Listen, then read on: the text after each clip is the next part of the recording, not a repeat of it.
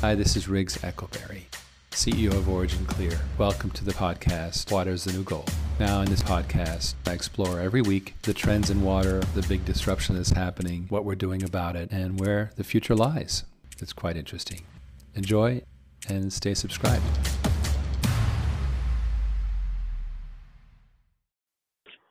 Happy Halloween, everyone. Riggs Eckelberry here on the 31st of October. Last briefing of October and 1 month into the fourth quarter of 2019.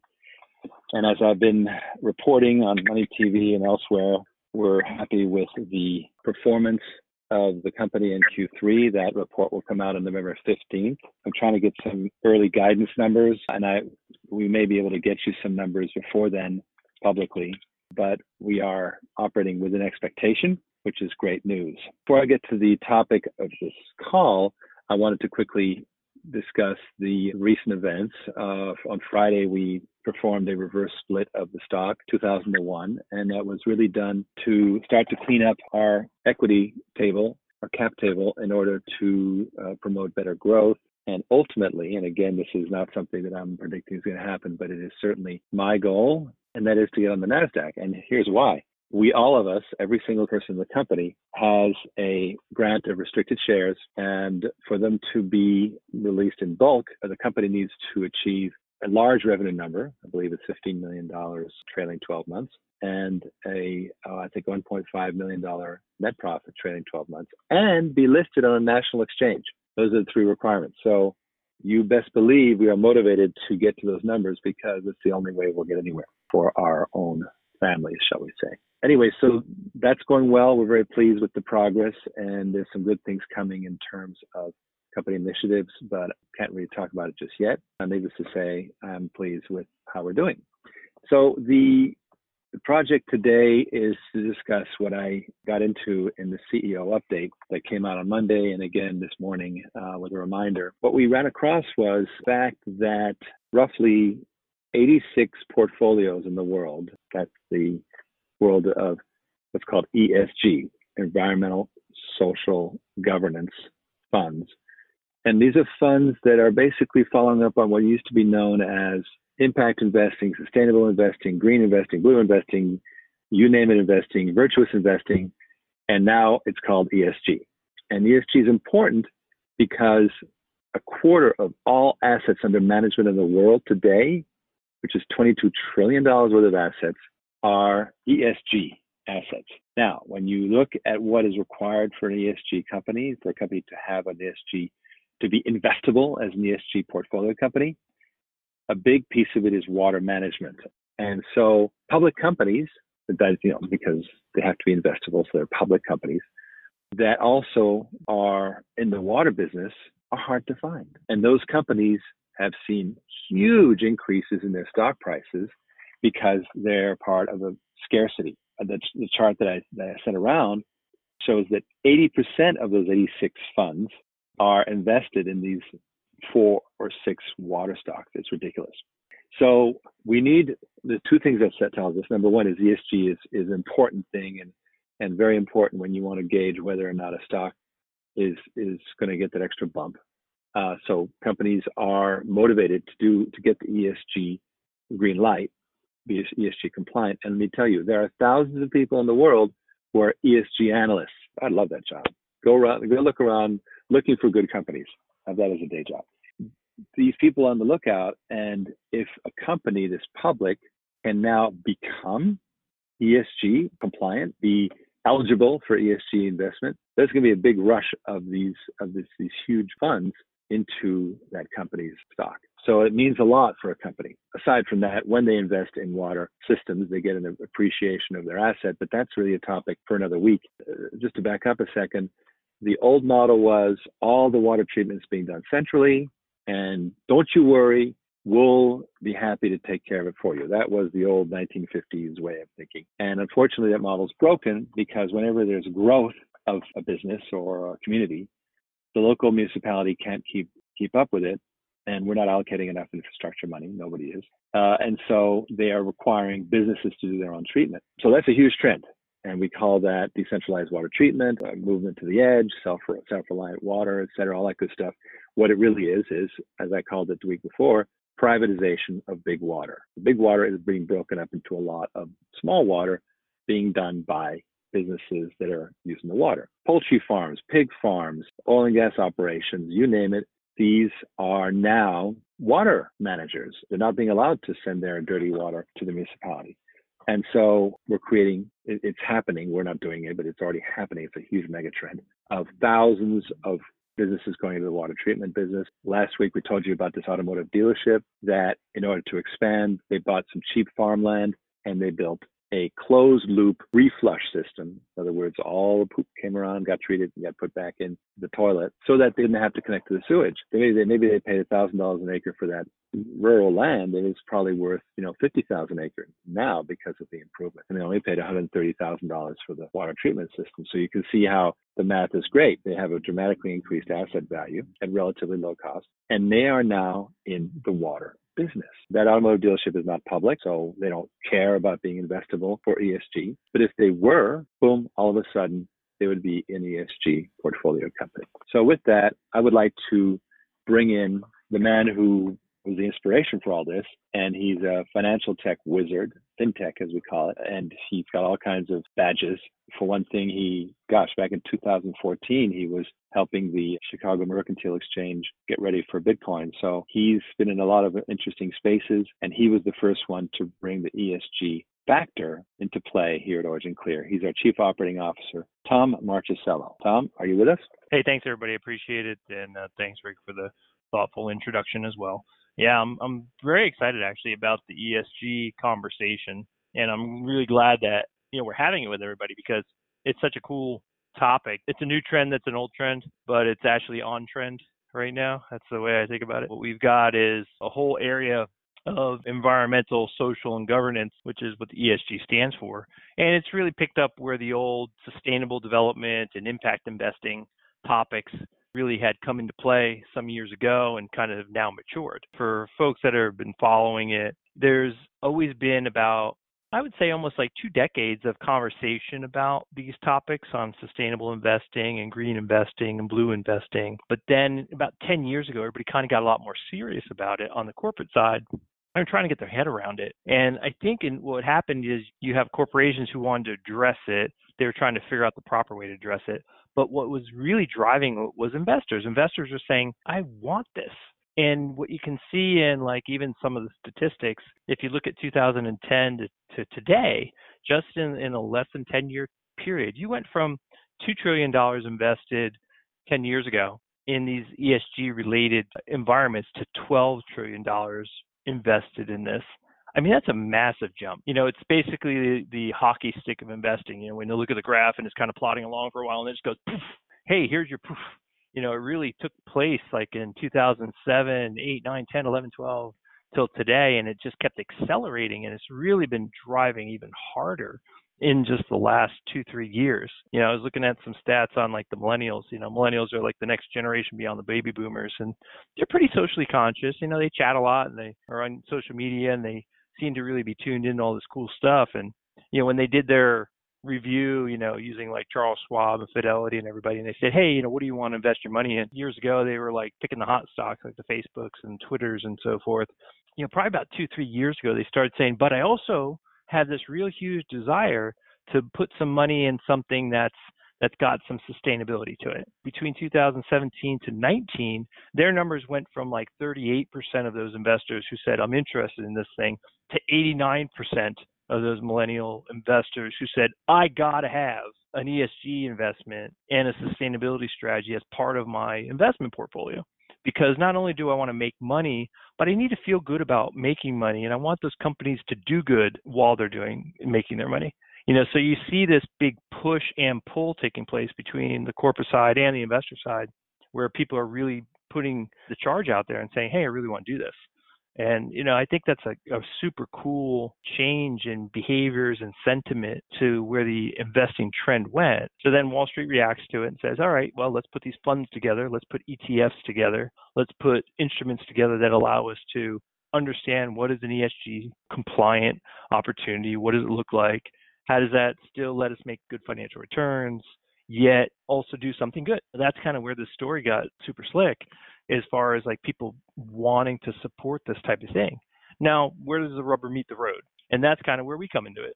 The rubber meets the road where for a while, there's all this money, tons of it actually, and kind of not a lot of companies to invest in the way, Wall Street kind of thinks about it, because they're trying to figure out, well, is that a farm? Is that a windmill? Is that solar panels? Obviously Tesla pops up. Oh, well, Tesla, that's a green deal because, we got electric cars. So, tons of money goes to Tesla, but how many people can all pour their money into the same one company? You get kind of stuck between, not being able to do that one investment. And they're like, well, we need to expand it. And now we get into really traditional environmental topics, of which water is clearly one of the most significant, obvious, most important things to all people on the planet. And clean water and water security and water quality is one of the most important things people care about. And there's actually not a lot of companies that actually do it, not publicly, but here we are, OriginClear. We publicly are investable. We are actually in the water space. We enable lots of people who are working in the water industries, from our engineering partners to the people who actually implement it on their facility sites, our industrial and commercial clients. And we help enable all these people to be ESG participants. So all of a sudden we go from being one company who's in the space to hundreds and thousands of clients with our products and services also participating in the ESG trend, not just from an eyeglass, whitewash kind of standpoint, but also because they're actually legitimately participating in doing something good. They're actually making an impact. And so that's really where this comes to play. That is fantastic. And as you say, there is a double-barreled benefit. First of all, we are a prospective ESG portfolio company, although granted, we're going to have to probably get on a national exchange to get qualified. And most of these funds have stock price requirements and so forth. But nonetheless, we're being virtuous and we're a player in an eventual ESG investable company. But more important, and even than that, and perhaps the most important part, is we are literally making these ESG players. Perhaps you could give me a couple of examples, without naming names, of some recent deals that you and your team have been working on where it's an ordinary business that's all of a sudden the water management business. In the real operational world of doing water treatment, you got your water treatment, water conveyance. So in water treatment, let's just take potable, drinkable water. It's the most simplistic thing we can do. You take some form of water that's, not so perfectly drinkable. We clean it up using our equipment and turn it into pristine, wonderfully clear, pure, drinkable water that everybody can enjoy and be confident in. So during the course of doing something like that, take a commercial client, say a hotel or an office building, where there are literally hundreds of people on site in this facility drinking the water. Now, by putting our water treatment system on site, you're now basically allowing hundreds of people to walk straight up to a tap, pour a crystal clear, perfect bottle of water into a glass bottle, and basically drink that bottle. Now, what did you just do? You basically just have perfectly pure water. You did not use bottled water. You didn't have to go waste a bunch of plastic that basically contaminates our landfills. You didn't have to waste a bunch of material that burns up a bunch of carbon. You didn't have a waste stream that basically has to go into the garbage dumps that basically emit carbon, into the atmosphere. So basically your footprint has now been reduced on your waste.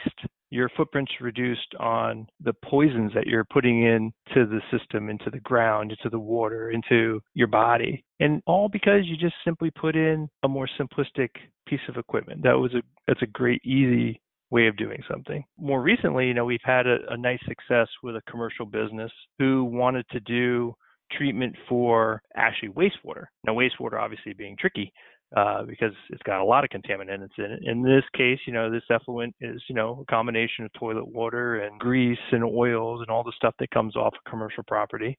And eventually, normally that would just dump straight into the city sewer system. But nowadays, there's a lot of environmental rules on, well, you just get restricted on how much you can dump back into the city. And you should be, because who the city is? Me, the public. My tax dollars are going to pay for a bunch of other people to dump their waste into my city's sewer system, and I got to pay for it? That sucks. So I don't like that. So instead, now businesses have to treat some of that waste at their site since they created it and actually clean up that water and either reuse it on their property before they dump it, like maybe for irrigating their lawn, or they have to clean up the water and then dump a cleaner stream into the city sewer system so that the city doesn't have to work so hard to clean up that waste, which again doesn't waste so much of my dollars or yours. So those are kinds of areas where that's just a waste. But where you're dealing with the ESG side of it, because the E was environmental, the waste itself, the S is the social, which is all of us, the we the people, and the governance is the city, and your government didn't have to be burdened with the runoff from a commercial or industrial property. So you're actually hitting all three of the ESG things when you put in a waste treatment system at a commercial property. In this particular scenario, we actually put a really elegant system in there that took that waste stream, first treated the water to turn it into water that can be reused, which is typically called purple pipe, for example.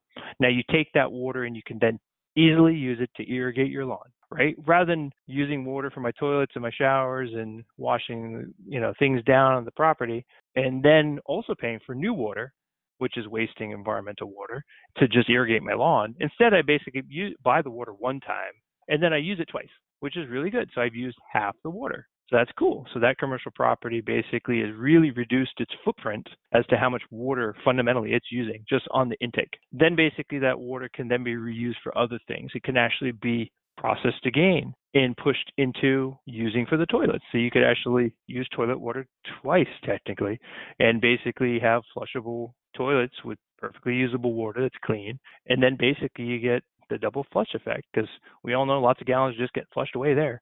So in this case, again, you're really reducing your footprint of the water being used on site. And then, of course, when you're finally dumping it back to the city, you have a less impactful contaminated stream of water that's coming back to the city. So they don't have to treat it so diligently, meaning that they're not going to have to pay even more money to do something, which means you're not going to have to pay your tax money to your city to treat somebody else's waste. It's kind of an interesting way of thinking about it. Does that kind of make sense, Riggs?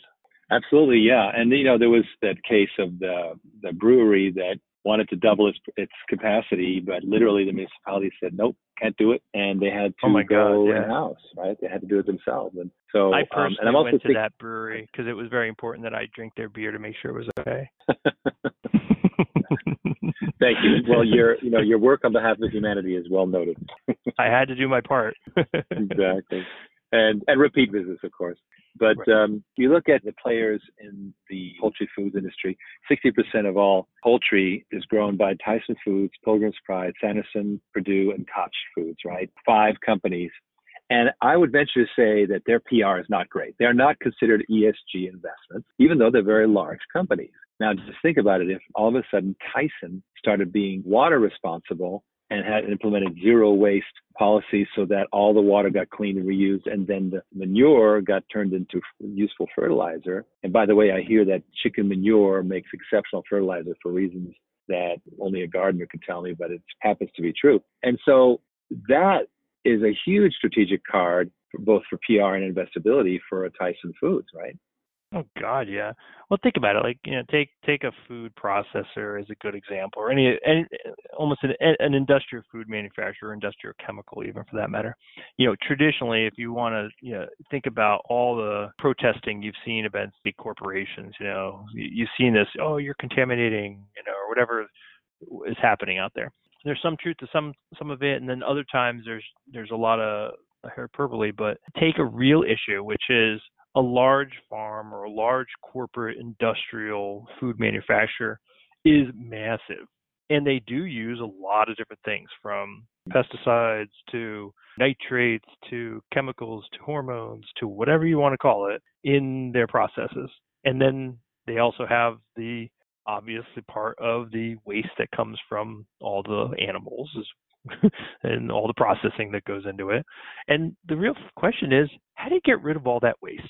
I mean, it's a real topic. And the bigger you are, the more waste you got. So it's almost like these businesses had to run their own waste management environment, because you're now outside the boundary of what a city's going to do. A city's not going to go walk into that industrial location and deal with its waste. They're going to say, industrial guy, go clean that stuff up. But now the industrial guy's got a big problem, because for a long, long time, the management of that waste is pretty expensive. It was hard to do. It gets more complicated the more sites you have as you acquire other locations. I might have had a really good processing system in location number 1, but I've just acquired location number 2 and 3, or I built another barn. And so now as they grow their operations, which typically grow fast, their infrastructure typically doesn't grow as fast. So now they're just stuck with this problem of, I've outgrown my infrastructure. So maybe they were on track for a little while, keeping up with their waste management, and then they're not. So guess who steps in now? This is where OriginClear comes in with instant infrastructure. And we can walk in the door and go, you know what? You want to grow your industrial business? That's great, but do it in a smart way. Be sustainable, be polite, don't impact the environment, be ESG. Here's a nice piece of equipment, instant infrastructure, boom, modular water treatment for the stuff you need to do. Keep growing, but be a good steward. And I like that that's what we're able to do for people. I don't want people being all upset and doing bad things, but we do have to come to the table with solutions to allow people to have a choice. And now they do have a choice. And when you came on board, you were amazed to see that there was literally organic lead flow of people emailing us, filling out forms saying, I want that thing. Yeah, amazing lead flow. Even last night, honestly, I was just trying to get some dinner and the phone's still ringing. I had some of it forwarded to me at home and I'm just picking up and I'm thinking, I don't know what this is. And it's this major order of we're really looking for this. And I'm like, you are? Great. I do that. Instant infrastructure. I'm all about it. Let's talk. And not only that email this was if I'm thinking of the same one, this is a deal that a major company screwed up and now we're getting to step in.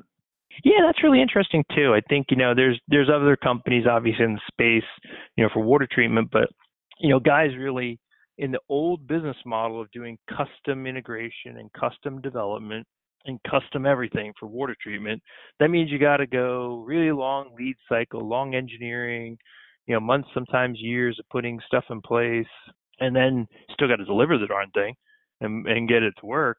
But if you got to go dig holes and pour concrete and wait for the concrete to set and then put your equipment in and, blah, blah, blah, that's some serious building. That takes a while, and the truth is that company just could not meet the timeline with that style of business model, and they can't perform on that contract. However, with our modular systems, which are drop and go, they're manufactured at our factory, they're quicker to assemble, quicker to deliver, quicker to plug and play, a lot less training. It's a much more feasible way of getting a piece of equipment for that instant infrastructure to get it on site faster. Yes, this is, of course, why, you and I have been putting so much heart and soul into developing the Dan Early led modular water product line. It is why we can say we're helping create this instant infrastructure, because we're more than just talking about it. That's amazing. Heck so, yeah. Yep. Yeah, if we could clone Dan a few times, that would be great. But well, there's the only one of him. Well, and what I like is what you're doing, which is standardizing, right? Like our pump stations are now fully standardized and they're being popped out. So, Dan becomes more of a wave topper, as I call him, and less of a, grunt, because at least standardization is moving in. So I think that's going to be how we scale the business. But everybody loves to talk to the man. So, it does come up sometimes, which is great. So that's why, I really like that you had Dan on your call the other week, because he was just wonderful and detailed explaining what he does. And that always helps people too, because they do like to know that there's real people, behind the scenes in our team, and they're smart and they've been doing it a long time, just like our guys in Texas have been out there a real long time. And it's nice that we have so much experience of guys who are capable, because no matter what it is, it's a phone call or an email and I've got an answer, and somebody's like, I've done that before, or I totally know what you're talking about. And I'm like, great, let's get on it. Well, and I really appreciate the fact that you're riding herd on these guys. In fact, there's this other great reality or fact that you came up with, which is the fact that we are increasing the asset value of these businesses. I don't think we want to jump into it in this call, but I'd like to get you back in a week or two to cover that in greater detail, how businesses become more valuable, both in terms of real estate, but also in terms of the enterprise value through implementing a beneficial water treatment system. Absolutely. Well, I don't know how much time we have on this call, but there is a dovetail there that caps our ESG talk there. It's just when you're doing ESG related business, so when a corporation or an industrial or commercial site, puts one of our pieces of equipment in place, they reduce their liability because they become a good steward of the environment, but they also become a good business who basically reduces their chances of liabilities from contaminating the environment or getting fines or having problems, which is one of the other reasons why ESG is an important topic for people, not just a trendy thing. It's good business. Well, I love that. And, I often talk about the fact that the water service industry worldwide is $1 trillion industry, but yet only 2/3 of the water is treated, the industrial water. And so it really tells us that it's really a $3 trillion industry. It's not going to be done centrally anymore. It's going to be done on a distributed basis by these businesses. And I think we got a tiger by the tail. Hold on. Hold on. So, and yeah, right. So we will definitely get into that. As Ken Berenger just piped up and said, improving real estate values could accelerate the shift that's already happening. So as people see better real estate values, then the CFOs get very, very interested. I would like to make that a whole other session with you and get into it in great detail. What I'm going to do is wrap it up. I wanted to let everyone know that you should feel free to call 323-939-6645. And Devin, my assistant, is extension 116. Any questions, concerns, comments, you go to him. If you're interested in our private placement, which is going to be changing soon, just a word to the wise, Ken Berenger is the man at extension 201. So 323-939-6645, extension 201. We're doing wonderfully, very happy with how it's going in 2019. Tom, thank you for being on board and for doing a great job. And we'll be seeing you again on this briefing soon. Cool. Thanks a bunch. Have a great night. Good night. Good night, everyone. Enjoy your weekend. Well, that's it for the podcast. Thank you for joining. I do hope you stay subscribed. If you'd like to interact with me live, then join me each week at 5 p.m. Pacific, 8 p.m. Eastern, or the Zoom webinar. Simply sign up at originclear.com/CEO, and thank you.